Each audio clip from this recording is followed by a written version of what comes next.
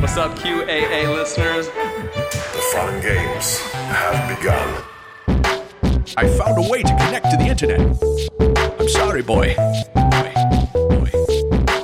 Welcome, listener, to the 72nd premium chapter of the QAnon Anonymous podcast, the viral QAnon movie episode. As always, we are your hosts, Jake Rockatansky, Julian Fields, and Travis View. Today, we are talking about the hottest film in the QAnon world, Out of Shadows by Mike Smith. The 1 hour and 18-minute film was posted on YouTube on April 10th, and as of this recording, it has racked up more than 8 million views. Pretty impressive work. So this is definitely the slickest piece of QAnon propaganda to date. Compared to other QAnon content, it is well produced. The interviews are filmed and recorded professionally.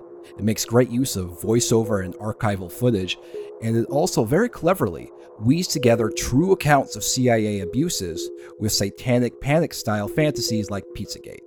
Though it is undeniably a QAnon movie, Out of Shadows never comes out and mentions QAnon, which is surprisingly savvy, I'll say that. That's part of what makes this so slick.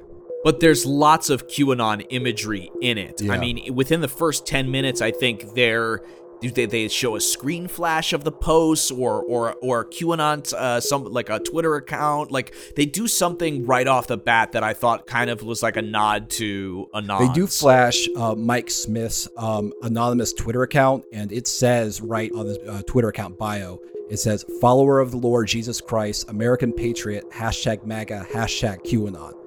Okay. So that little bit, at least, it says that I started up an account. It was a QAnon account. Yeah, I made an anonymous account. Right. To promote the movie, Mike Smith and other people involved in the film appeared on the QAnon YouTube show The Matrix Groove Hour, hosted, of course, by friends of the show In the Matrix and Shady Grove.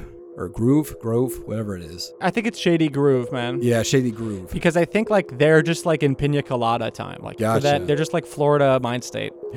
So while on that show, Mike explained his vision of the Great Awakening, and he seems very focused on spiritual battles. The dark side uses the spirit realm against us. They believe in it, and we've been convinced it doesn't exist. Right. But the truth is, we're the most powerful thing in this. The Christians and the Christian army, if they pray spiritually and bind the darkness, dude, that's what the Great Awakening is. It binds Satan and all of his demonic forces that are trapped here on this plane. So we as Christians, we as an army, that's what's happening right now. That is the Great Awakening. That's where we're going. You have been listening to a sample of a premium episode of QAnon Anonymous. We don't run any advertising on the show, and we'd like to keep it that way. For $5 a month, you'll get access to this episode, a new one each week, and our entire library of premium episodes. So head on over to patreon.com/QAnon Anonymous and subscribe. Thank you. Thanks. I love you. Jake loves you.